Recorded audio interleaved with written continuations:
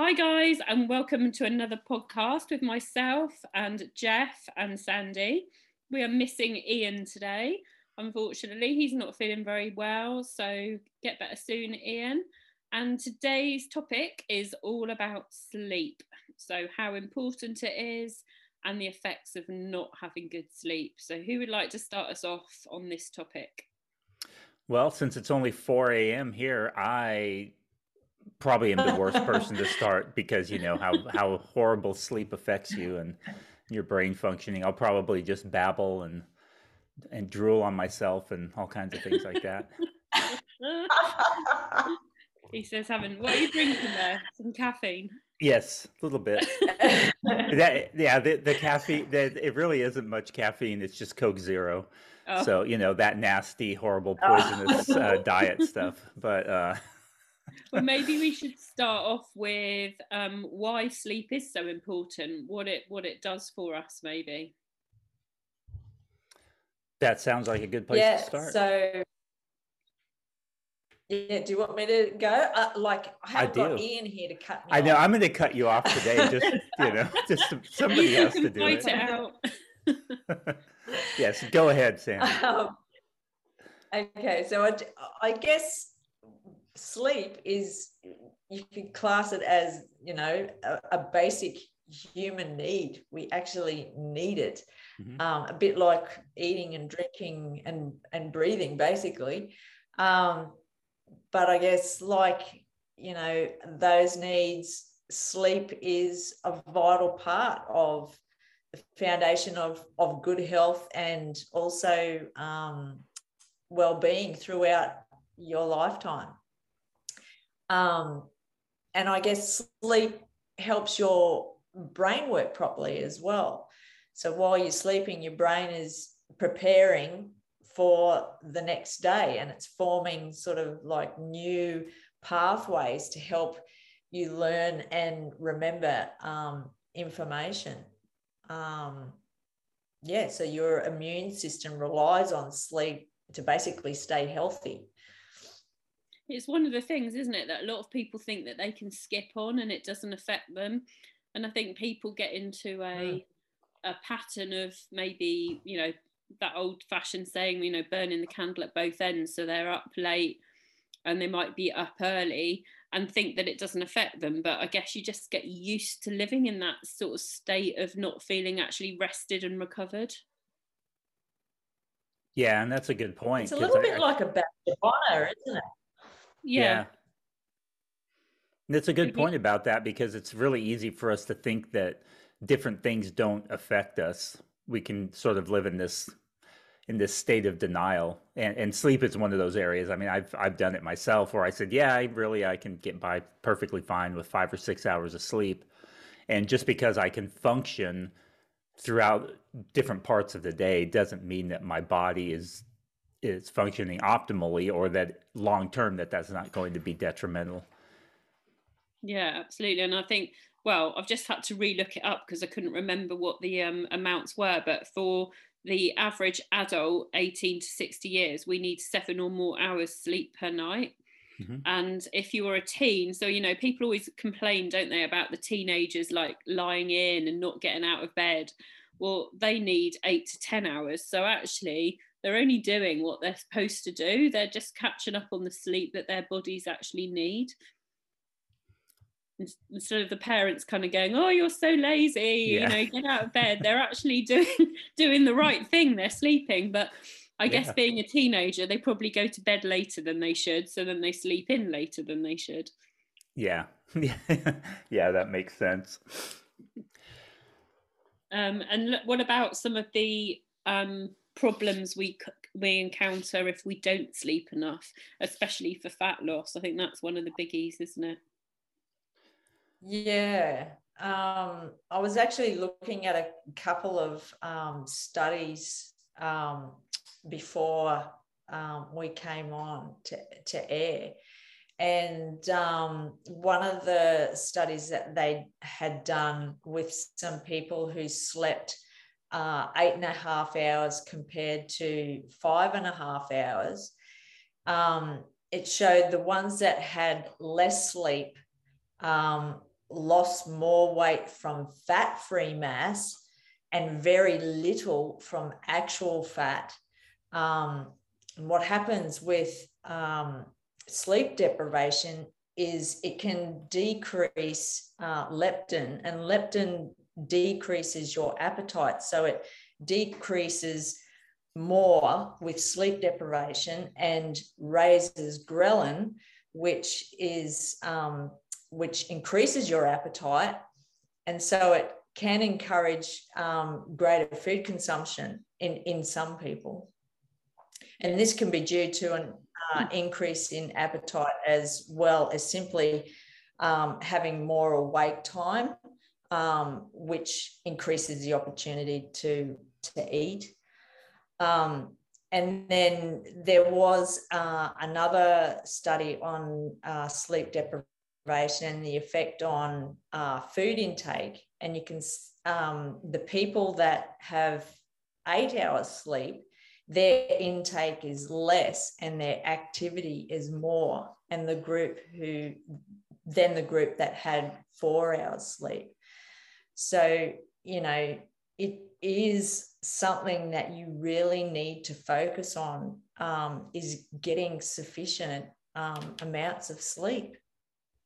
Yeah, definitely. I think that's the thing, and I think it's probably a not thought of like vital part of a fat loss phase, isn't it? Is getting the sleep in, because people kind of don't even put that on their radar. But you know, we know that if you are sleep deprived, you're going to make poorer food choices because you're tired and you want some quick energy.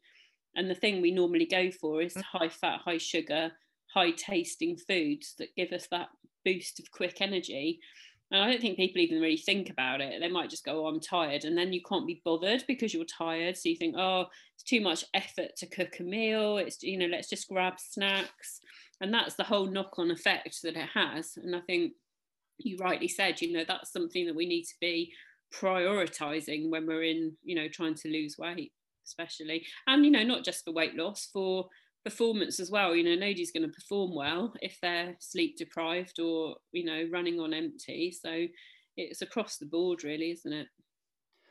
Yeah, it really is. And even if you're not trying to lose weight, if you are, you know, bringing in the kind of the intuitive eating perspective on that, the sleep helps you to recognize your hunger, your fullness, your satisfaction, and what your body really needs much more easily when things are working right. So when your hormones are working right, when you have adequate sleep and you're not, and that, you know, as Sandy was pointing out, the decrease in leptin, the satiety hormone, and increase in ghrelin, the hunger hormone, when those things are not in alignment with what your body actually needs, then that throws off your whole ability to eat intuitively, and take in that food intake according to what your body really needs. And so if those signals are distorted, then it makes it more difficult to identify those things.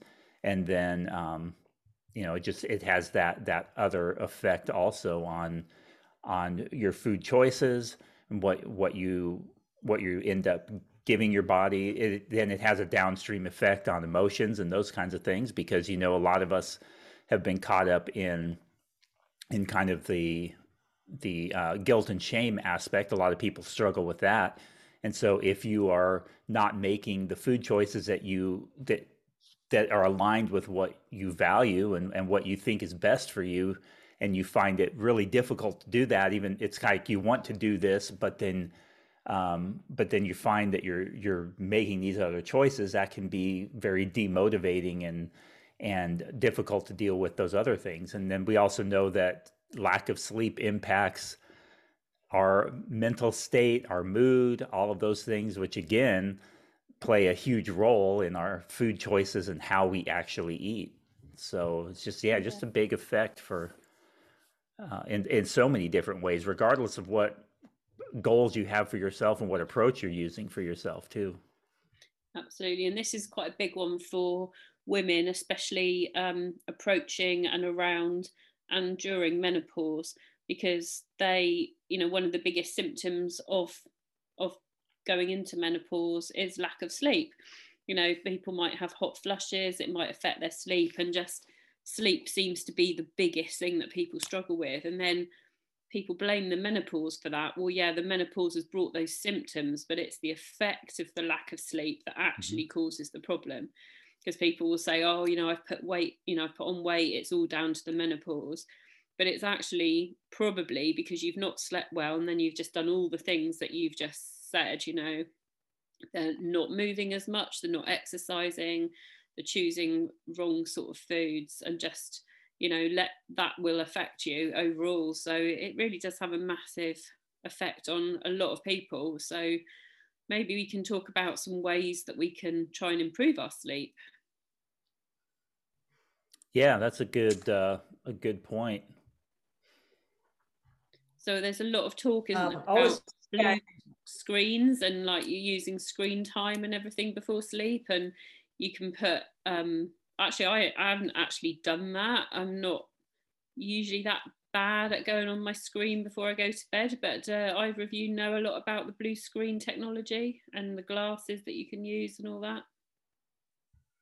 Yeah, I don't know a lot about it. I do have that on these glasses, my reading glasses, which I have to basically wear all day in front of a computer because I can't see letters, and so.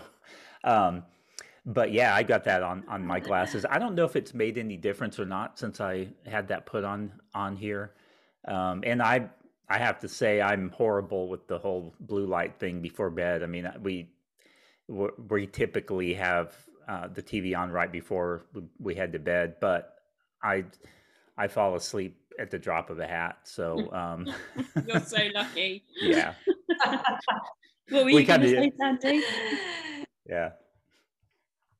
I was just going to say that I think the biggest issue with some people, I wanted to say something about menopause as well, but I'll say that later. But people who do shift work,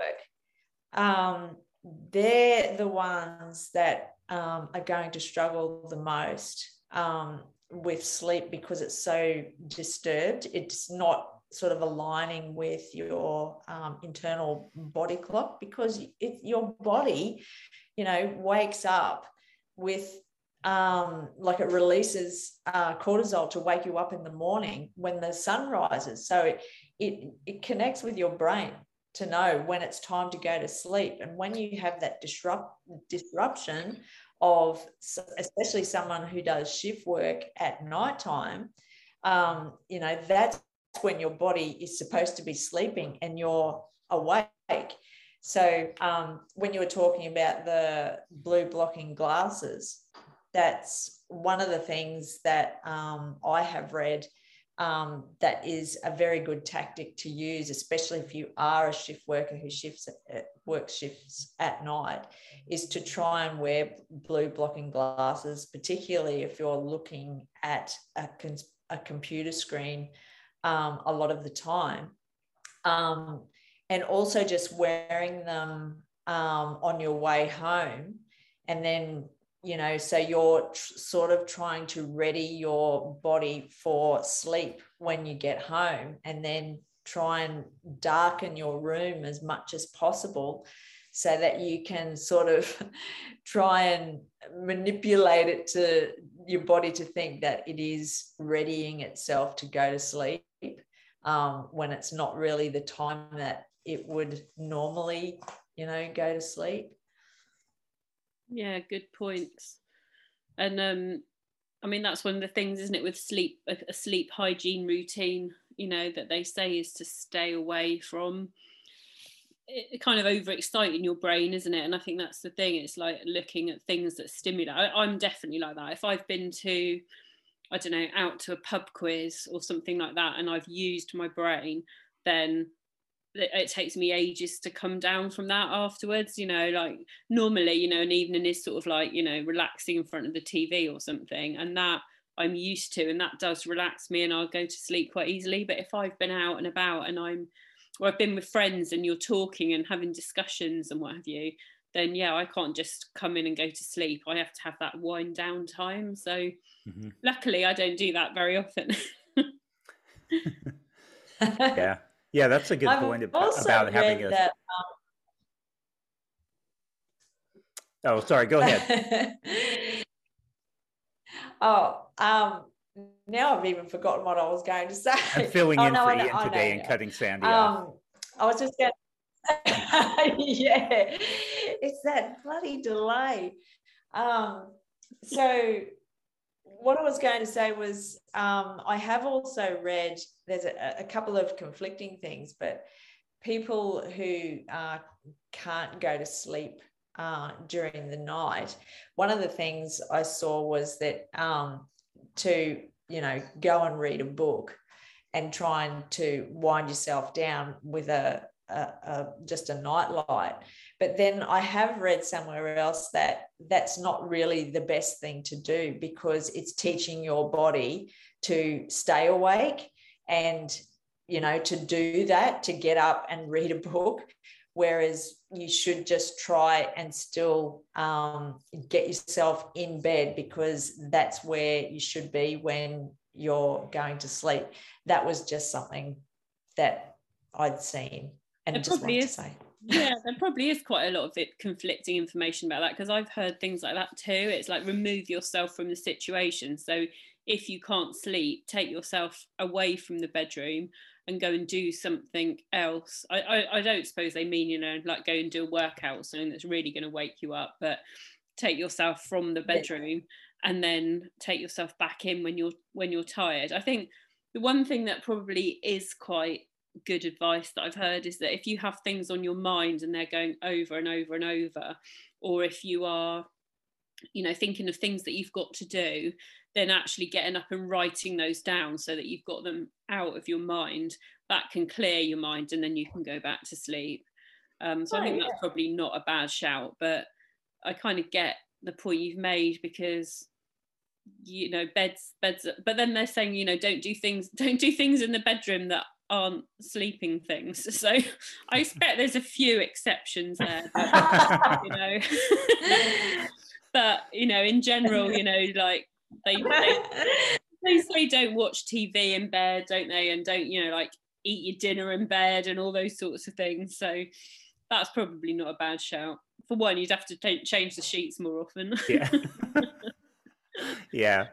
Well, and I think it's important too that people realize that there's different things for each individual. Just like with each individual client, that's why we take very individualized approaches. We talk to them, we listen to them, we strategize with them, and help them come up with different ways of addressing different issues that they struggle with. And I think sleep can definitely be one of those things too, because there's so many factors that come into play. So you have people who have issues with where melatonin is a helpful supplement to use with that, based on specifically what it is that they struggle with. So it's not just, if you can't sleep, pop melatonin, like people on the internet tell everybody. It's like with these blind kind of recommendations without really understanding how to actually use that. But other things like finding out if you have sleep apnea, and because that's something that we know is it can be associated with higher weights, and so if you are in a larger body, that may be something that worth looking into. Of course, it's not isolated even to bigger people, because I have sleep apnea, and I don't have a particularly big body, and so and I snore horribly, which in fact is a good reminder that I need to go get my sleep evaluated again and get back on a CPAP machine, because I did use one in the past. But it can be really helpful. And so those are other things that are important to look at too with sleep, is, this whole idea of diet and exercise and taking care of your body and doing health promoting behaviors and all of these different things that are so talked about. But often we need to go beyond those things and find other ways of taking care of our body, whether that's through supplementation, psychological help, if that's something that's called for, sleep apnea, getting some kind of help and with that. And that stuff's so much more affordable now than it used to be. I mean, you can, at least here in the US, you can get evaluated over the internet and get a device for under $1,000. And I don't know if the NHS covers that stuff entirely or not, but I it's don't actually think so. becoming much more accessible to people. Yeah, that's really good. I don't think here it's quite as easy as that. I think there's quite a lot of private sleep clinics, and like most Mhm. things, when you've got something private, you pay more for it. But Yeah. I guess, it's one of those things, isn't it? If you really want to prioritize your health, then, maybe it's the right thing to do. But I think, I mean, the main kind of thing for sleep is not to provide too much stimulation, isn't it, before you go to bed? So Hmm. all the sort of research out there seems to show that, you might have a bath, but not a hot bath and not a cold bath, like a tepid kind of warm bath, so that's not overstimulating you. Maybe read or listen to some music. Avoid the screens. Don't do like exercise late at night. That's going to stop you sleeping. Caffeine, we haven't talked about. Caffeine's Hmm. a biggie for sleep. Some people, and I still don't know how they do it, can drink a coffee before they go to bed and go to sleep. For me, I can't even have a caffeinated tea and sleep, so I'm definitely caffeine sensitive. But caffeine is something that, if you are having trouble sleeping and you drink a lot of caffeine, would be something to cut down on, or have only, in the mornings or something like that. Hmm. And the other thing, I think, what the research that I've read is that people sort of recommend that you go to bed and get up at the same time every day. So avoiding like long lie-ins at weekends, and then getting up for work earlier in the week, to try and stick to an established bedtime routine and a morning routine, Yeah. which probably is pretty good advice for most people. Yeah, well, I think the caffeine one is really really important too, and from the perspective of how the body responds to it, the half life of caffeine is about 6 hours, and so what that means is if you drink 100 milligrams of caffeine, 6 hours later, there's still 50 milligrams or so that is active inside your body. And so, think in terms of even a higher amount. If you have several cups of coffee and it's later in the afternoon, 6 hours later, only half of that caffeine is gone. And so you still may have some remnants of that in your body impacting your level of alertness and that kind of thing. Now, me personally, I can drink caffeine right before bed, and it's not an issue. But I know a lot of people struggle with that. And again, it's that very individual approach. If caffeine is something that impacts you, then you may want to keep that in mind. That specific, understanding just how long it really does stay in the body and remain effective. Absolutely. I think another good one to touch on there as well is alcohol, Hmm. because a lot of people say, oh, yeah, I go flat out when I've had a couple of drinks. And that is often the way, that you have some drinks and it will kind of knock you out, but that's only usually temporary. And then it Hmm. affects the quality of your sleep for the rest of the night. So while you might get that initial, oh yeah, I'm soundo within, an hour or so, that delayed kind of effect of alcohol will give you a poor night's sleep overall, and it will obviously make you feel pretty rubbish in the morning. So yeah, caffeine and alcohol are quite big things, aren't they? Yeah, it acts sort of more like a sedative, more than anything. Um, and, even though your eyes might be closed, it doesn't mean that you've slept and your body is restored. That's not how it works. It actually, alcohol interferes with your normal sleep process and blocks out the REM sleep, Mm. which is your rapid eye movement. And that's the stage of sleep that you really do need. So yeah, alcohol, isn't what it's cracked up to be. A lot of people think that it's, helping them sleep, but it actually doesn't. I mean, you, like you said, you wake up like rubbish Yeah. in the morning. Yeah. And it also can mask symptoms of anxiety and depression as well with Yeah, alcohol. absolutely. And what about supplements for sleep?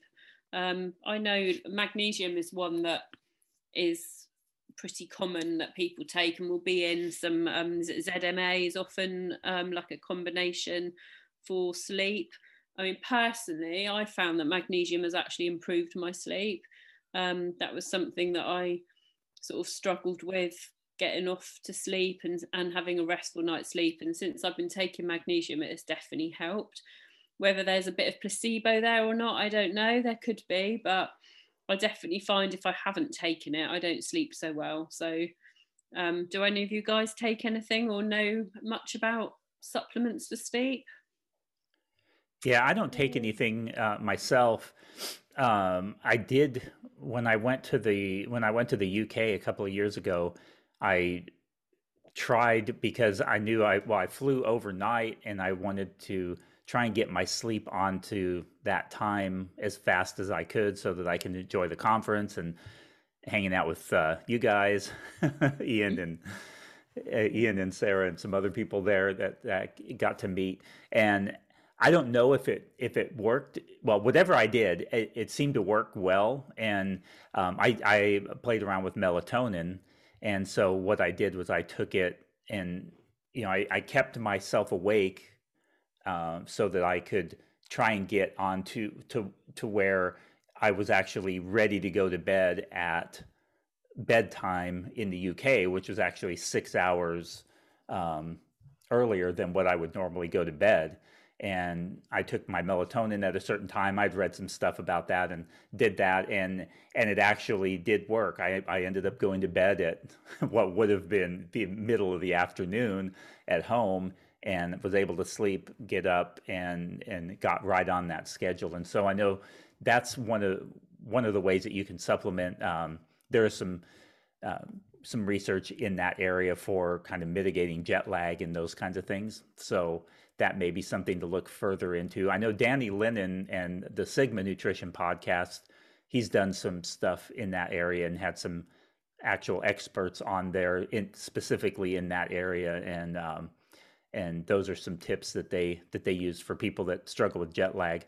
But yeah, melatonin's a popular supplement in that area. But again, it's really important that you go look it up on that Sigma Nutrition podcast if you're really interested. He's got some good information on when melatonin's appropriate and what it's not, because it's not something that just makes you sleep better.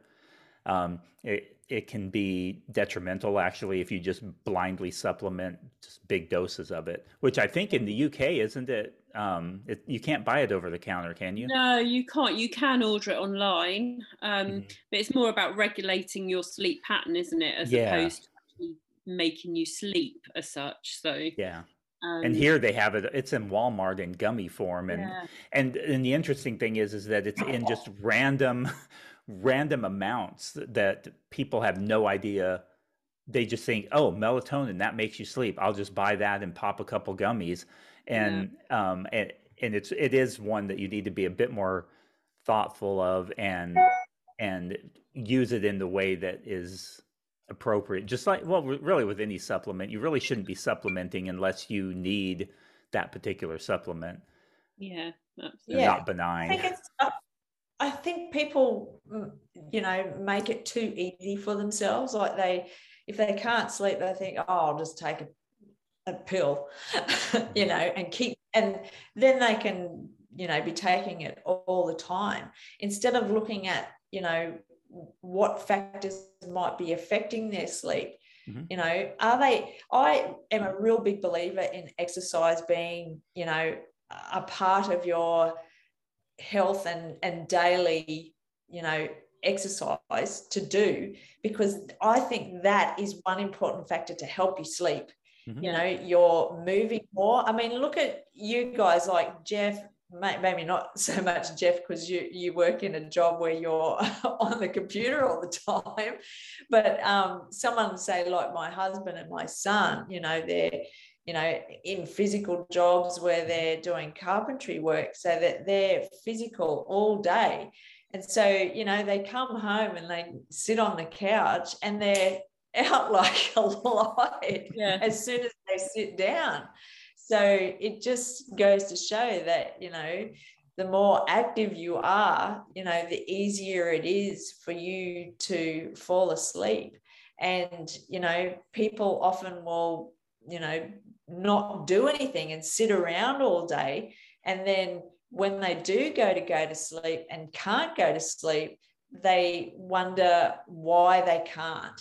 And I would say it's because they're not being active enough. So yeah, I definitely think that exercise plays a huge part in helping you sleep.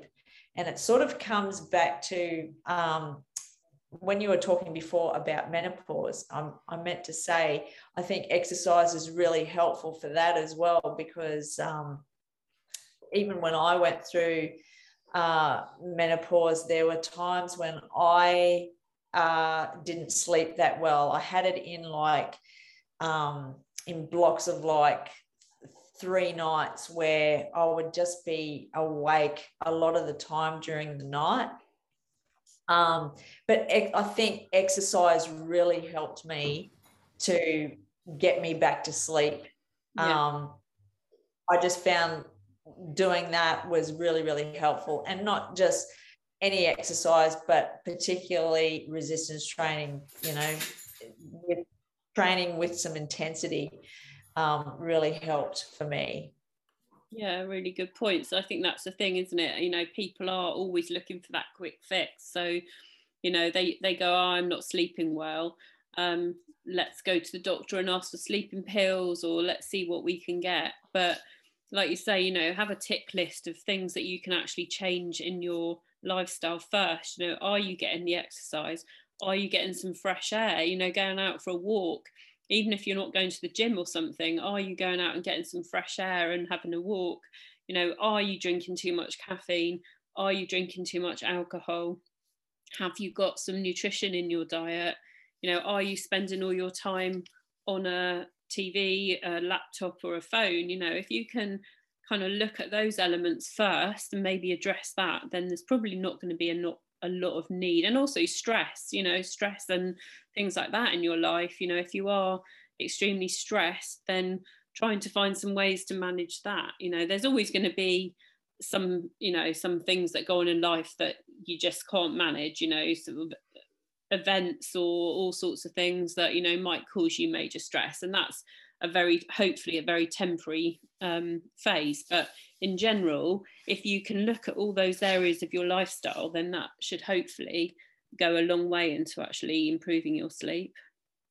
Yeah, and I think, you know, what's great with all of those different things that both of you have mentioned is that those are things that they help improve sleep, but they also help improve other aspects of our health too. So just moving our bodies more is greatly beneficial to just overall health and well-being, not just sleep. And so all of these different things have kind of downstream effects on our body and our overall health and well-being, whether it's physical, even psychological and emotional.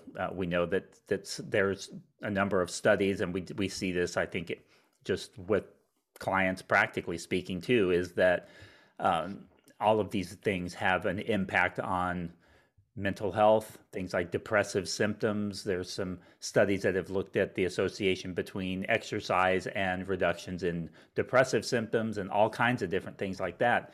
And of course, when mental health plays a role in sleep quality too. And so if what we're doing is benefiting our sleep and also benefiting our mental health and then other areas of our health as well, physically and that kind of thing, and then they're all, which then benefits our sleep, which helps us to sleep better, which then helps us to improve other areas of health. All of these different things can be tied back to just some basic health promoting kinds of behaviors, whether it's how we're eating, how we're moving, all of those different things. Absolutely. I think that's probably a good end point there for our chat on sleep. Has anyone got anything else they would like to add to that? Yeah, there's one thing that I've just thought of that we haven't mentioned, is one of the things that has been shown to help with sleep is carbohydrates. Oh yeah. Yeah. Yeah. Because it's relatively high in the amino acid tryptophan, which can impact serotonin. So it gives you that feeling of sleepiness and tiredness. So having a larger sort of meal of having the bulk of your carbohydrates in your evening meal can probably help you to potentially help you sleep. Yeah, and that goes against a lot of the common fitness advice now, which is eat your carbs around your workout in the morning, eat your carbs early in the day, and it's like, you know what, that's actually backfiring in many cases. I was just thinking of all these like carb like zealots out there just like dying in their seats right now going carbs before bed. Oh my God. Yeah. That's what I do. Carbs are usually the last thing that I have before going to bed.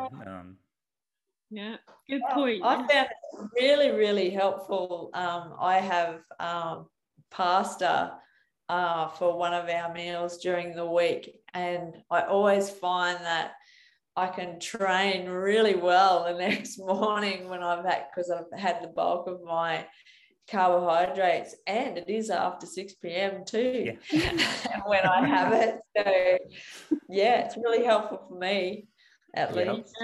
Eat your carbs, people. Yeah, absolutely. Okay, well, as always, if you would like to share our podcast, please leave a review and let us know if you have any questions. We have our Facebook group. You can reach out to any of us if you have anything you would like to ask us individually. And thank you for listening. Thank you. Take care.